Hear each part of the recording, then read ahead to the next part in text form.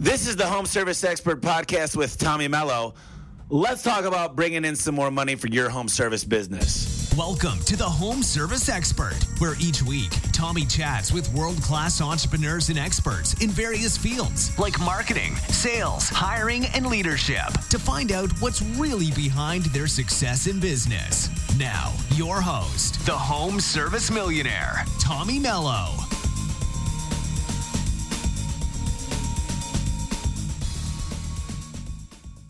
All right, home service experts. I'm here with Troy Timmer, and Troy has experience in the industry that spans over 22 years. He's a home service contractor. He knows a lot about roofing.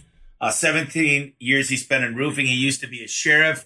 He played college football.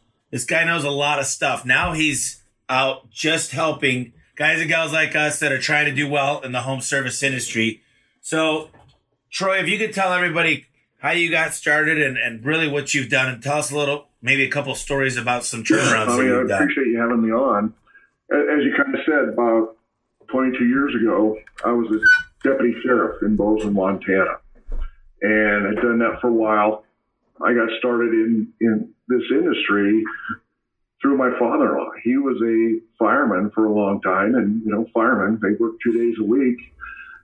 The rest of the time, they have a business on the side. He did roofing on the side. So I was working for him to make money. It didn't take long to figure out I could make a lot more money doing this than I could in law enforcement. And so I made a shift, and I started my own roofing company. I was like a lot of people that get into this industry. I don't really know how to run a business. I learned how to put the products on, and I did the best I could. And I did that for 17 years.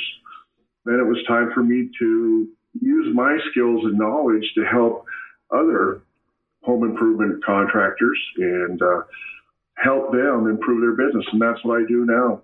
Today, I work for a company based out of Washington, D.C., Certified Contractors Network, and I coach contractors every day. So tell me a little bit about your business and what caused you to go over to the network, switch over to the contractors network. I started roofing business, and in the 2000s, we were in a boom, until about 2009. Things were good. I was in Bozeman. It was a town of about, 45,000 people in the county. There's 70,000. Yep. And, we started out doing some new construction work, but quickly learned that where you really make your money in that industry is through replacement. I worked with homeowners. And so we got big into re-roofing. We did a lot of high-end roofs, multi-unit family roofs, re-roofing, new construction, and then new construction up in a ski area called Big Sky, which is about 45 miles south of Bozeman, and also Yellowstone Club, which is the largest private ski resort in the country. That's very exclusive, high-end. We did quite a bit of work up in there. So, I really wanted to position myself as a leader in the market, as the professional, by the work we did, how we treated people. But at the same time, I had to go through a lot of hurdles and a lot of hoops and to learn how to run my business effectively. Yeah, there's a lot to it. I mean, every day it seems like there's a new struggle. I mean, I'm in the middle of it, and I love what I do, but we just got done with the manager. Flew all my guys out from 10 states, and we discussed a lot of the problems. And I think the biggest challenge that most businesses have, and you could tell me you've been doing this, you've been training a lot longer than I have. It's really getting great help, but it's also being a leader and making them into an A player and really knowing how to recruit, because it always seems like I'm a slave, and not necessarily me, but it seems like most of the guys that I know, they're like, I just can't get out of the field. I need to, we've got too much business, especially the economy's getting really good and great people are hard to come by. So what do you think the biggest challenge is, and what do you think about this whole recruiting process? I think labor and labor shortage are a huge problem for our industry, finding qualified people. But I also believe that you have to keep the people you have, right? Right. And to do that and to be an effective leader, one is you have to empower people to grow. And that means that you got to meet people where they're at. And you probably know this, Tommy, but you got to meet people where they're at, and you got to figure out what's their developmental level. And then you're going to have to apply the appropriate leadership style in order to make them succeed in their job, or help them succeed in their job, and ultimately succeed in your company. But I think a lot of times we lose good people, and they don't leave your company because they're going to get paid, $2, $3, $4 an hour more, $10,000 a year. They leave because the way you made them feel. And if you don't manage and lead people appropriately, they're not going to feel good, and they're going to go somewhere else and try and find that. And I think that's important. The other thing is, most of us, or most contractors, are not equipped, and they don't have the tools or the skills to hire people, right? So when you do that, I think you got to use maybe another company, a recruiting or hiring firm that can help you find some qualified people. So what is the good and the bad about a recruiting firm? Because I've tried them, and in my opinion, they're very expensive. They can, right? And one thing is you got to find a firm that understands our industry. If you're just going to look for a corporate hiring or a headhunting firm or recruiting firm, they may not understand our industry. And so they just take their knowledge of what they have for that different industries, corporate world, and try and apply it. Well, that sometimes doesn't work. So if you find a company that focuses on our industry, that makes it a lot easier. And also in the setup process, make sure that they understand exactly what the job entails and what the skills are that you expect from that person. And they can be very expensive, but at the same time, you look at the flip side of that, Tommy, let's say you're hiring a sales manager, that hiring the wrong person can cost you hundreds of thousands of dollars in lost sales and future sales. So, yeah, it's something I've had to learn over time is pay more, give benefits, try to do more team building events. That we went to a baseball game, a spring training game here in Arizona this past weekend, and took them to the casino afterwards. And everybody's really happy. I mean, it was a great weekend, but we're kicking back up here. We're just like, look, we got to go ahead and get out there, and we need to hire about 20 people here in the next 3 to 4 weeks. And to do that, I've got a full-time recruiter, but I'm bringing a second recruiter on because, if we're going to continue to grow like this, the people where it's at, but you got to be able to train them. And it's so many people think you just come into our location in Arizona, you spend 2 to 3 weeks here, and you come out a pro. And then my managers call me up and say, hey, they don't know this like you said they were going to. I'm like, nobody's going to retain 3 weeks worth of 100% of 12-hour day information. So it's an ongoing process. What kind of advice do you have? Because so many people think, hey, I train them for a month, they should be pros by now. I just think it's an ongoing systematic thing. You have to have an onboarding process, and it's a process where you kind of cross-train them, right? If you're going to hire a new salesperson, you're going to bring them on, you're going to obviously train them in the things sales-related, but they should also go out and spend a day with each of your production crews. They need to spend a day with the admin, the office people, or maybe the finance people. So they get a much better idea of how the whole company culture is, how everything works, what is required. But it's continual training, and it's also, you need to sit down and set out some expectations and kind of a goal or a track for them to follow. And then as they're going through that, you always got to be measuring what you expect, right? So you got to be talking to them about how they're doing. Are they meeting expectations? What needs to happen? You're going to have to change. It's not like a one size fits all. And a lot of times we ask our employees to train other employees, and our employees may not be equipped to train them. And one of the best things you can do within a company is go through some situational leadership training. And what that does is that allows your managers and the people who are going to be managing other people to understand that you need to apply the appropriate management style or leadership style to that employee based upon their developmental level in what you're asking them to do. Because if you don't manage them right, you don't manage them properly, they're not happy, you're not happy. Yeah, so tell me a little bit more about that, management styles. I'm curious to hear your What you take have to on do, that. and it's task-based, right? So you're going to look at an employee and you want to meet them where they're at, which basically means you want to talk to them about what you're expecting them to do, what the expectations are for the job or the task, and kind of lay it out for them and make sure that they understand it. And then basically people are going to go through 4 different developmental styles in situational leadership. It's D1, 2, 3, and 4. D1 is they have a high commitment, which means they have high confidence, high motivation. They're excited about the job, the task, but their competence is low. They don't have the knowledge or the skills they need to do that task well. But as they progress and learn, now their competence is going to come up. So they're going to have like low to medium or moderate competence, but typically their commitment goes down because then they realize, hey, this is work. This is hard. Hey, I don't know as much as I think I do. So that commitment comes down, and that's in the D2 level. They go to D3 now, their confidence goes up, their commitment may not be as high, and it's usually variable. And then a lot of times that depends on their motivation, attitude. But as they get really good at their job or their task, they go into the D4, which is they have high commitment, high competence. And there's 4 different leadership styles that you want to use when you're to apply to those different developmental levels of employees. You got delegating, which is for the D1 person. You got coaching for the D2. You got supportive for the D3. And then, directive is the first one. Then the last one is delegating for the D4. So somebody that's new, you got to be more directive. You got to tell them what to do, when to do it, how to do it, when to get back to you. And then it just kind of goes from there. It's a fascinating thing, but it's very effective in giving your people that you expect to manage others the tools and some skills in how to do that.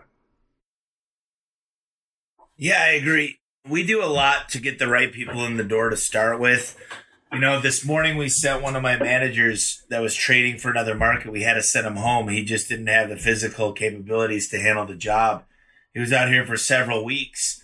It was kind of hard because you invest all this money into somebody, but it's a lot worse if they get out there and they can't succeed. So that was one scenario. Then we've had ones that we really work on training somebody to the next level up. I had a guy on a podcast a while back that said, hey, it's really hard to find A players. It's a lot easier to find C players and manage them up to A players. And I totally believe in that.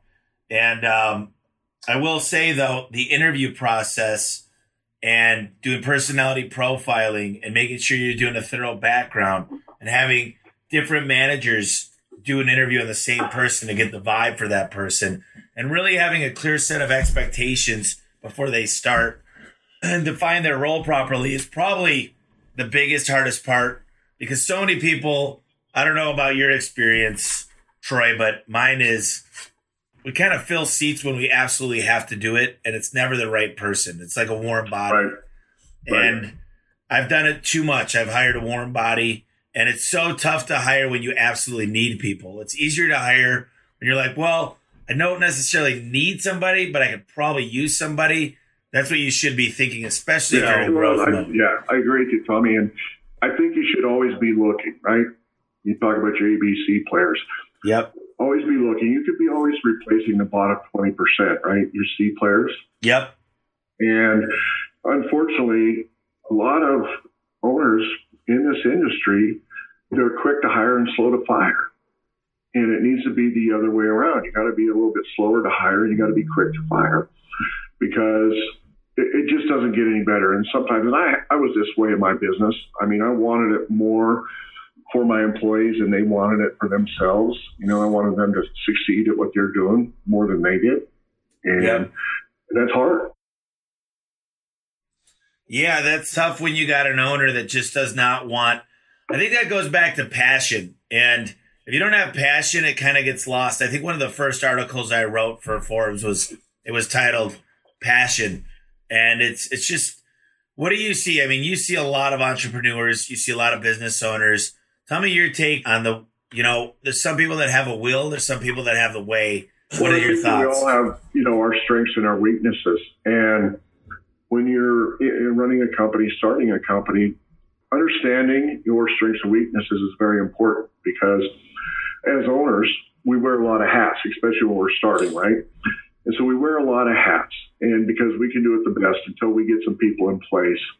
And then you got to start expecting other people to do certain things within your company. As you grow, you're going to need managers at certain positions in certain departments, right? But if you don't understand what you like to do and don't like to do, you're going to spend most of your time on what you like to do. And the other things they're going to lack. You're not going to spend the time there, and it's going to make your company unbalanced. And what happens then is the owners who wear too many hats like that, trying to do too many things, they become the bottleneck within the company. And having the owner as a bottleneck just keeps the company from growing and being profitable. So sometimes if we understand what we're good at, we can get out of the way, let some other people do those other things, just manage them. And then as an owner, you focus on what you're good at. Yeah, I think that's a big problem that I've really had to grasp is I've actually brought on consultants that are much better than me at whether it be organization, whether it be, right now we're going through this process where we're learning what's called lean, and it's about improving on a daily basis. There's a book called The 2-Second Lean, and we're just really, there's a place for everything. We got rid of the cleaning crew. We clean our own bathrooms. We clean our own stuff. And we just go back to this process of where can we get more efficient and how do we make people stand out on their own more? And I'm really enjoying the process, and I think it's going to be a game changer for our company. And I just really think that it's hard to ask for help and it's hard to trust people. But that's probably the biggest thing that gets in the way of an owner or an entrepreneur is that willingness to say, I think I could do it better, which you did do it better at one point because you started a business and hopefully you're successful. But when you get bigger, so many of my guys at one point, Troy, we used to just all be wearing a lot of hats, and it's hard to convince the whole staff, look, you got to stop wearing a hat. You got to have a rifle shot rather than a shotgun. It's one hat now. Right. You need to be darn good at it. So how do you do that whole shift as you start to grow? If you recognize the fact that you can't do everything, and as your company grows, it may go beyond your skill level. And I think, humility plays into that, understanding yourself. And, and that's hard for some people. But at some point, you're going to get sick of it, right? You went into this business, you started this business, you're going to make a lot of money, you're going to have a lot of time freedom. And then you wake up one day and realize that you got a lot of problems. You're spending your time putting out fires, and it's no fun. So you have to get out of the way and put in some processes, because what wears people out and what's frustrating, Tommy, is when you're managing people. And a lot of companies I see that I work with, they may have some sort of kind of processes, but really they have people. People are doing things. Right. And to use a metaphor, let's say your company is a wagon, right? Well, what's happening is you have all your employees running around the wagon trying to fix the wagon because your wagon has square wheels. It's not very smooth running. It's not efficient. And you just have people running around trying to fix things, but nobody's doing anything. Your wagon's not moving. So you have to put in a process that people can follow, and then you manage that process. And that's how you're going to create efficiencies within your business. It's how you're going to create happy customers, and ultimately you're also going to have happy employees. And, that's when you're going to really see your business grow. And if you're going to scale your business and grow, you can't just put people in the locations. Yeah, you got to have a great plan. I totally agree. I think you really got to sit down and get your whole processes in place. And a lot of it starts with your warehouse and your office. And, all my doors have they're clear windows on the doors, and you can see in. So you can see if we're busy, you can see if we're not, and everybody can see everybody. There's not this. When I moved in this office, there was huge cubicles. You never knew what was going on. Right. So I think that's a mistake. So it goes into this planning phase, and you've got to, I think it all starts with a business plan and an organizational chart. And a business plan is not easy to do. I mean, especially if you haven't run a business, to try to work this stuff out is really difficult. And I do think it's good to get some support, whether it's a consultant or maybe a captain or somebody that's done it before, a captain of the team. I mean, either way, I'm all about coaches. I've got a golf coach. I've actually got a ping pong coach. Anything I do, I try to get help because I know I could get to the end of the road a lot faster if I ask for help. And I think it's a good idea. What do you think the biggest mistake that catches most entrepreneurs off guard when they're trying to scale? Like you said, not having a plan, right? Truly understanding the numbers and what it takes to run your company. So to have a business plan, you got to have a budget, right? You got to have your annual budget with the different revenue centers. You have to have a sales forecasting plan, and you got to have a work installed plan, right? How much revenue can you produce in a day?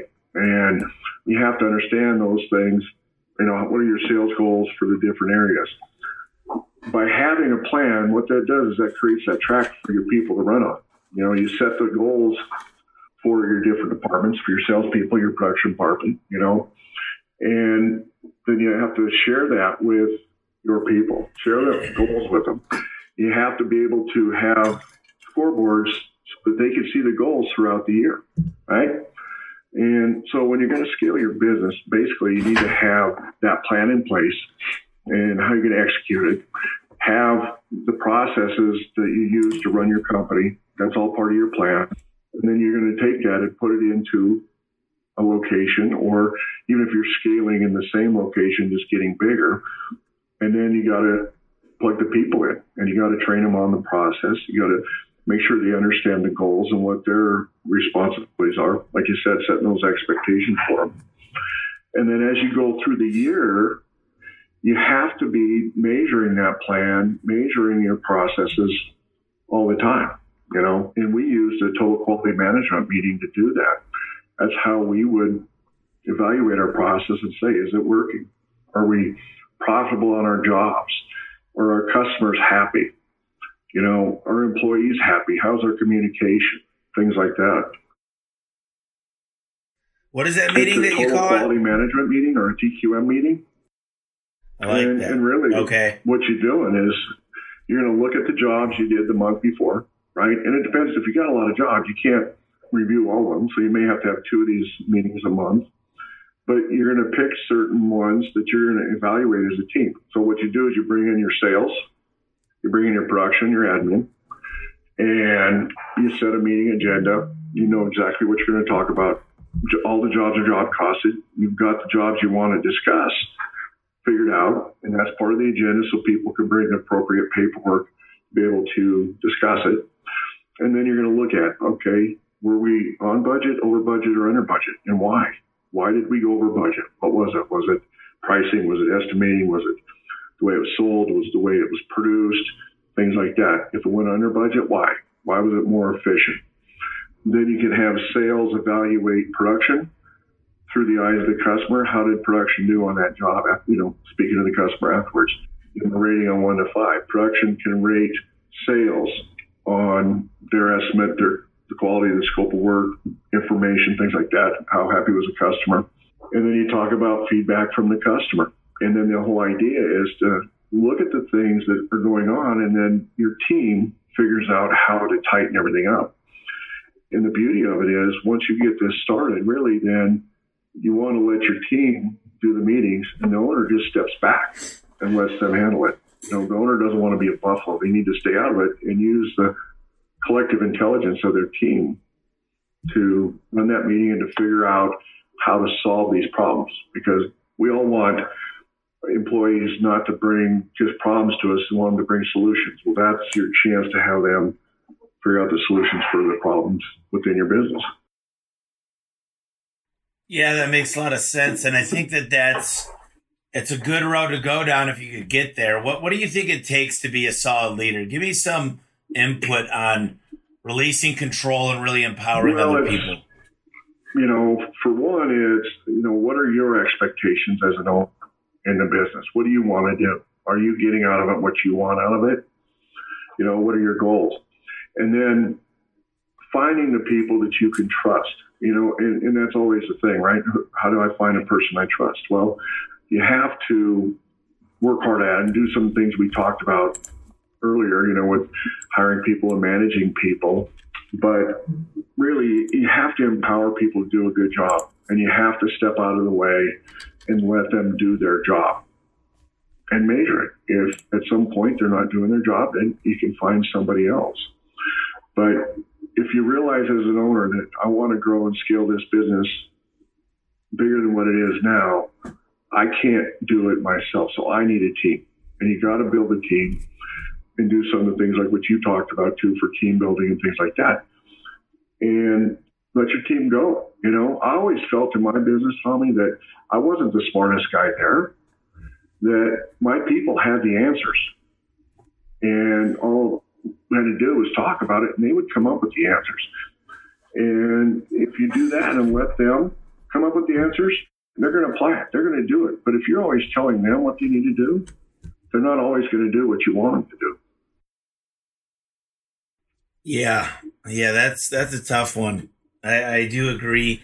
It's hard when you got a big company that's in 10 states or whatever it might be, and to give complete control over to separate, there's not enough unity. It makes it tough.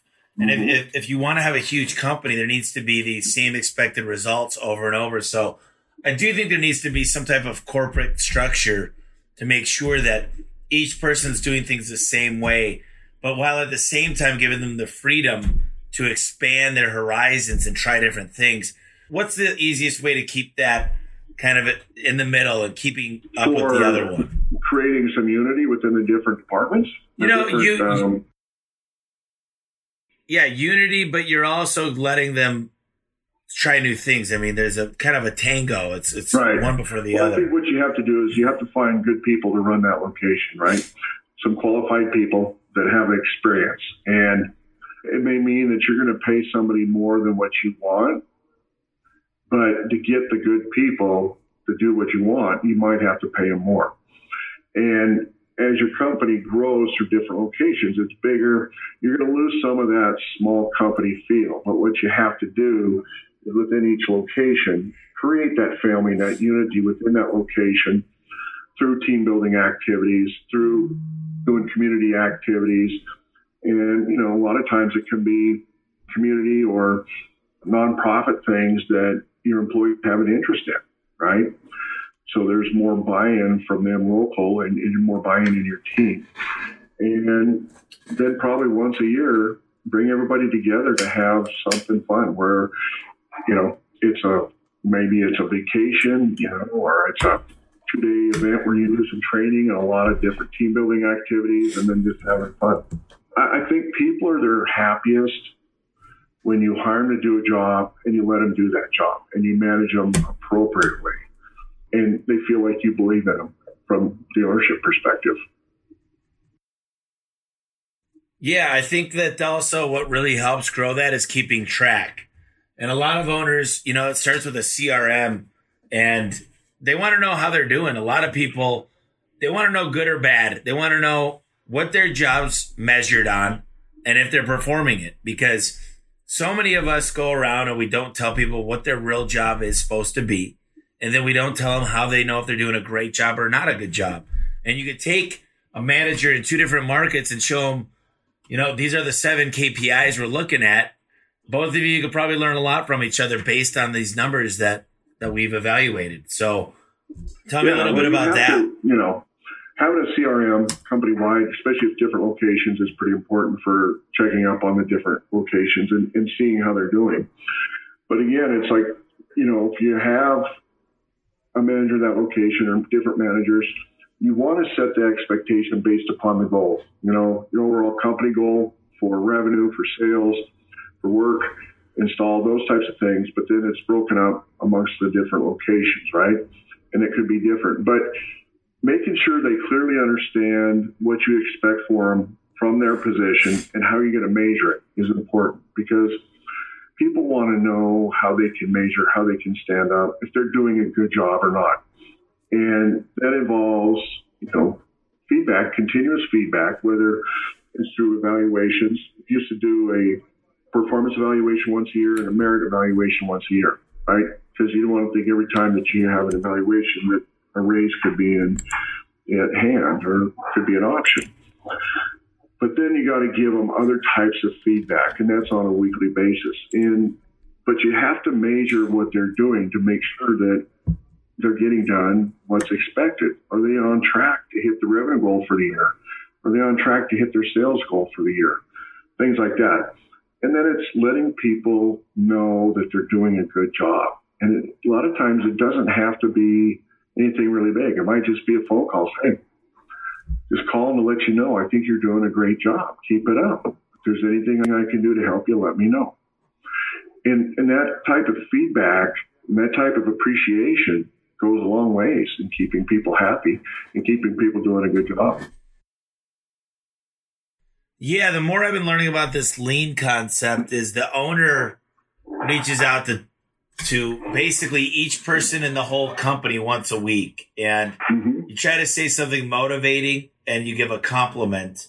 And there are times where, if you set the structure up correctly, the people should know if they're not performing because they're lower than everybody else. And they've got the metrics and the KPIs to identify that they're not doing it.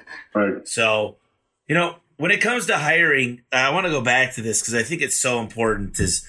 Tell me a little bit about what you would do if you had to hire 10 good roofers here in the next month. I mean, other than get a recruiter, what do you think is the best, most effective way? Is there something outside of just Indeed and Craigslist and ZipRecruiter and things of that nature? I would put an ad on Facebook. All right. And a lot of times, as a business, you may have a business page, right? And you might put a post on your business page that you're looking for whatever position, right? No.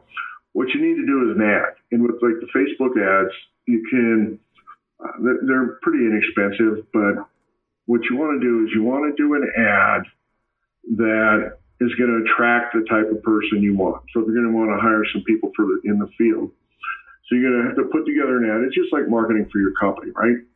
And it has to be about them. This ad can't be about you and your company and how great that is. It's got to be about that person and what are they looking for? What do they want? Continuous work, your benefits, your pay, some of the things that you do. So you put together an ad that's focused on that person, not necessarily on your company.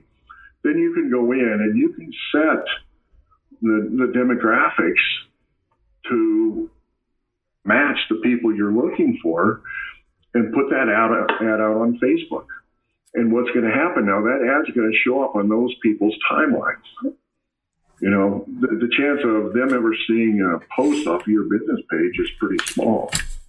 But by doing a targeted directed ad, you're going to go onto their timelines and they're going to see that ad and say, oh, this company's looking to hire. And it may be that it's the spouse, the wife, or the girlfriend that sees that ad and tells them, you should check this out. Well, don't you want to target, wouldn't you want to add a certain demographic now that Facebook allows you to take all these targeting concepts? Wouldn't you want to hit let's say you're looking between 21 and 40 years old or whatever you might be looking for. Wouldn't you want to go after certain people that so you're not spending as much money? Facebook allows you to set those demographics. So it's like, what geographical area do you want this ad to be in? What's the age group? What's the income level, right? And then you can also put in there the type of careers that they're doing. This would be construction, roofing, siding, windows, whatever it is. You can get pretty specific on the demographics, and it really narrows it down. So it's going to go on the timeline of your target audience, of the target people you want to put this ad in front of that may want to come work for you, because there's a good chance they're not happy where they're working, right? Yeah, and there is a good chance. They may be looking. We can't assume that just because they've been with somebody a while that they're happy there. Maybe they just have a lack of options. Yeah, what do you think? So you think it's good to try to poach people? I don't consider it stealing employees. They get up and leave on their own, but do you market towards people in the home service industry already? Absolutely, because that's your target, right? So if you're going to do the targeted Facebook ads, and some of the contractors I've worked with have had good success by placing the ads on Facebook. a lot more success than they had for doing the Indeed or, Monster or Craigslist or whatever. Okay. Well, I like that advice. Let's kind of switch gears a little bit. I love to talk about marketing and sales. Marketing and sales are my two big passions in life.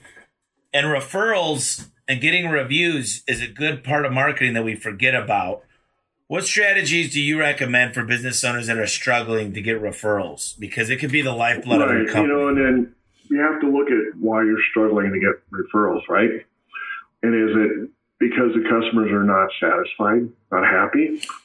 And really, Tommy, in our society today, with it being so fast-paced and everybody having the smartphone and all the apps, we have to go beyond just having a satisfied customer, because satisfied customers are really just they're not going to talk about you. They may not do referrals. They may not go online and do reviews.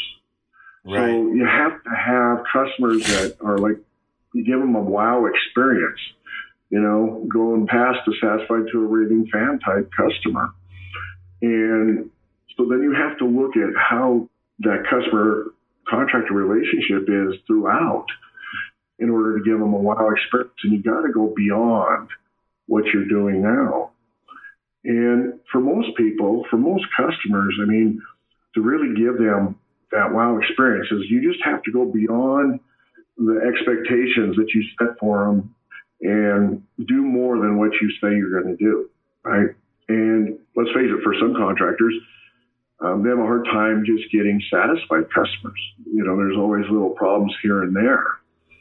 And the other thing you can do is up front is tell them, this is what we're going to do for you. We're going to do this project for you.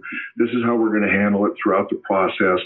We're going to make sure that you're 100% satisfied at the end. So you know what to expect from us, but this is what we expect from you as our customer, right? That you will communicate with us to let us know how we're doing, give us feedback so we can improve it if we're not being a 10 out of 10. When the job's over, we expect you to pay us the way you said you were going to pay us. And also, we expect to get 3 referrals from you when we're done. So it's all about setting those expectations up front. And then communicating it at several points throughout that relationship with that customer. It starts with sales, right? Set those expectations, communicate them. Then it goes to production when that job is passed from sales to production. So if you do a pre-construction meeting, you're going to talk about it again. This is what we're going to do. This is for you. We're going to do all these things, but this is what we want from you. And you just reestablish those expectations. And if you do it several times, now they know that's expected of them, right? And that's what customers want. They want to know what to expect. So you got marketing, you've got accounting, you've got hiring, you've got all these different facets of a business. When you walk into a business, where do you usually have to start? The finances. Does that, where is that company at? Does that owner know his numbers? How are they financially? And so when I start working with a company, what we do is we look at a couple years worth of profit and loss, the balance sheet, and to see, what's their gross profit like? What's their net like? Where do they want to be? Do they understand those numbers? Are they setting their pricing based upon what it costs to run their company? See, I see a big disconnect there in our industry, Tommy, is you have owners who are not very strong financially. Their talents are geared towards sales typically, because we're all a little ADD. We all like to do the sales or marketing, or maybe it's more towards production because you kind of grew up in the field doing the work. But they don't understand their numbers. And so we have to go in and make sure that they understand their numbers and things look accurate, and how do we need to help them adjust that? And are they using that for their pricing, or are they just setting their pricing based upon what, they'll tell me in quotations, what the market bears or how they perceive their position in the market, things like that. And that's a big disconnect, because if you're not pricing your jobs to pay for your business, a lot of times you're operating on cash flow. Right. Well, tell me about the problems when you start operating on The cash biggest problem flow. is if cash stops, then you can't pay anything, right? And you don't have enough money in the bank to, to get through the lean times. You also don't have any money there to provide benefits for the employees. You don't have enough money to give people raises. And a lot of times the owner is not making enough money either. And then what happens is, see a lot of companies or a lot of people get into debt.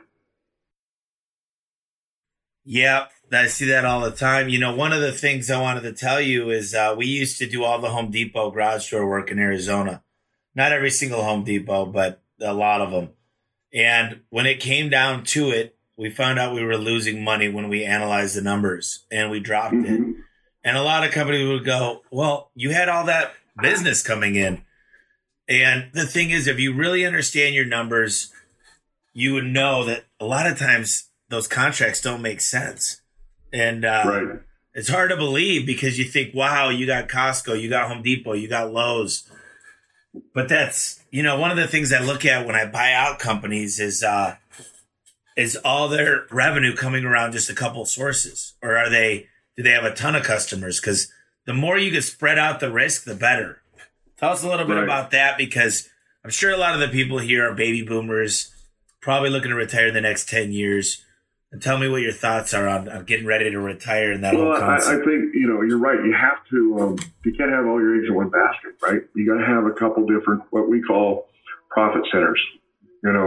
Is it going to be roofing, siding, windows, or is it garage doors? Is it decks? Is it, different services that can bring money into the business? And you have to treat each one of those as if it's a separate little business within your company, right? And that's understanding the financial numbers, the cost for each one of those, and then how they make up the whole. And then setting your goals appropriately. And, the thing, a lot of times in our industry, we don't have a lot of repeat customers, right? Right. They might buy one or two projects in their lifetime. So it's all about that lifetime value of that customer. And then that goes beyond just their projects, but it goes on to their referrals.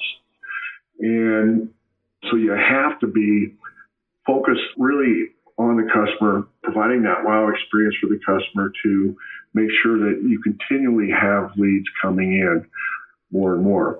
And as people get older and like the baby boomers retire, they may be fixing up their own homes, but they may be fixing up homes to give to their kids as well. If I understand what your question was there, but, there'll be a lot of work there. There's a lot of focus on millennials these days, and millennials is a huge group. But the thing is, a very small percentage of them actually own any homes right now.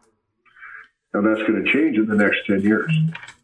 And as that changes, we're going to have to change our approach a little bit to attract the millennials and to work with the millennials.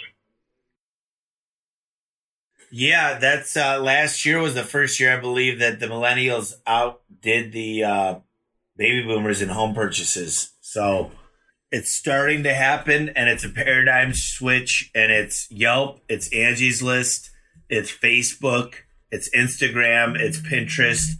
It's a different sales market, and I believe it's Google, because, 70% of all services are found online, and 70% of that is Google. So half your marketing should be aimed towards some type of Google search, whether that's organic, local, or pay-per-click. Tell me your take on that whole concept. I think Google is the king. The other search engines have a very, very small part of the market, and there are certain social media sites that do pretty well, but those are changing all the time, right? And it was Facebook, and then it was Instagram, and then Snapchat, and then Pinterest is basically a search engine, but Google rules that market, and so you have to focus your advertising and things on Google as far as pay-per-click and the search things and things like that.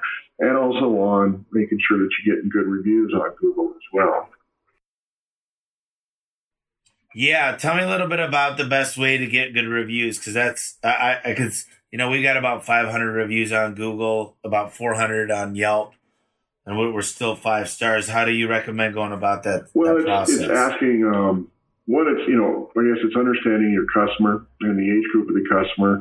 The younger customer, I think, is more open to going on and doing reviews online. Some of the older, like the baby boomers, may not be. And I guess part of that is setting those expectations as far as doing it. Some companies will have a customer service person, customer service manager. It's just a person that's going to manage the customer relationship all the way through, from the time that they buy a project till the time you finish. Right. And using that person to help people, get those online reviews done can go a long ways, because let's face it, we're all creatures of habit, right? And if don't have the habit of going online and buying things or posting reviews or things like that, you can't expect that you're going to have a happy customer just do that when that's not something they normally do. So we have to help them. And a lot of times we don't do it because we don't know how, or we don't feel comfortable in doing it, right? We might make a mistake. There's that little fear there. So having somebody in your company that can help manage that will go a long ways towards getting those online reviews.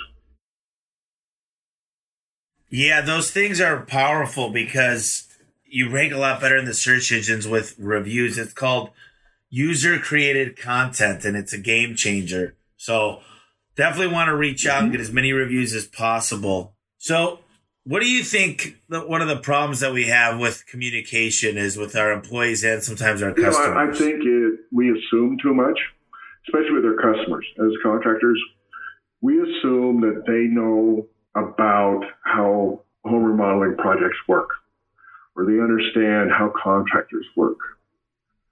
Or we assume that they know we're busy. And that's not true. Most homeowners don't understand what it takes to actually qualify and hire a contractor, right? Most all of them, the only 2 questions they really know what to ask is, how much is it? When can you start, right? The problem is, a good contractor can answer those 2 questions, but so can a bad. How do you tell them apart? So we can't assume they know how to buy projects, how to buy contractors. We have to communicate with them from the very beginning, and making sure that it's quality communication, not poor communication. And it's the same thing with employees, right? We talk about the big 3, Tommy, and it's the big 3 is the 3 main reasons why any home remodeling contractor will have a problem with a homeowner. A lot of times it applies to your employees too, but the first one is lack of communication or poor communication. The second one is not setting the proper expectations. And third thing is additional work or unforeseen work and how you handle it, right? And pretty much every dispute, the problem will come back to, in some way, to those 3 things. And so to improve the communication, you have to address those 3 things throughout your process, from when sales is talking to the homeowner to when they buy it, to the communication coming from your company after they've bought the job, through scheduling, through that communication and that dead time from when they bought the job to when you start the job, how you communicate with them right before you start the job in a pre-construction meeting, the communication throughout the job, and then at the end of the job, right? And it's just communicating to the customer in a way that they want you to, right? And making sure that you set expectations, reset the expectations, make sure they understand those expectations. Because if you ever let the homeowner set the expectation, you're going to lose, because they don't know what those are. So they set totally unrealistic expectations. And that should never happen. So you just have to address those 3 things. And a lot of times within our companies, that lack of communication, poor communication, and not setting the right expectations causes problems with employees. And so we have to become masters at communication. Yeah, I think that starts with our employees as well. And some of the time it's just, we talked about this a little bit, but it's pumping them up. It's giving them great feedback. And if you give somebody good feedback all the time, it's not hard to tell them they're not doing good and feel bad about it and say, look, I really want you to focus on this. So Right. I think that that's really where it all gets started, is with the employees. And happy employees equals happy customers. I just had a new class for CSRs. There was 12 of them. And I spent an hour doing a little orientation about who we are as a company. And I said, listen, we've got a great open door policy. If you guys, this is what you do all day, we're here to help grow you as well as you'll grow us. And, and it's working together. That's going to help everybody. And I know answering phones doesn't seem like a great, fun job, but you get to take breaks. You get to set records. You get to have competition. We get to have weekly, we have this thing where it's a potluck. I'm getting a bag. So we play bags in the back. Everybody takes an hour out different times of the day and plays around. And if you could create an atmosphere where, yeah, it is a job, but you know what? Tiger Woods has to hit golf balls all day long, every day. He's got a job. Yeah, playing in tournaments is fun, but it still becomes a job. You got to go to work. It's a job. So if you can make it as fun and team building as possible, I think you have something there that most companies don't. So tell me a little bit about, we're wrapping up here a little bit, but, I'm curious to maybe hear some things that I might have not asked the right questions about, like maybe something that you really like to teach about that maybe I didn't get to hit on. You have to have processes for your people to follow, right? Like you're talking about. If you give your employees a track to run on and some incentives and the tools that they need, and give them the feedback, they're going to be happy, right? And as a company and as a company owner, if you do that and you give them those tracks to run on, you have that process to follow, you set those expectations, and then you measure them to see how they're doing, and you adjust accordingly. It's going to make your employees happier, the customers are going to be happier, your company becomes more profitable, and you as an owner are going to be happier. And you're going to feel like if you don't own your job and then all you're doing is handling problems, you're going to start running your company the way that you pictured it when you started that company.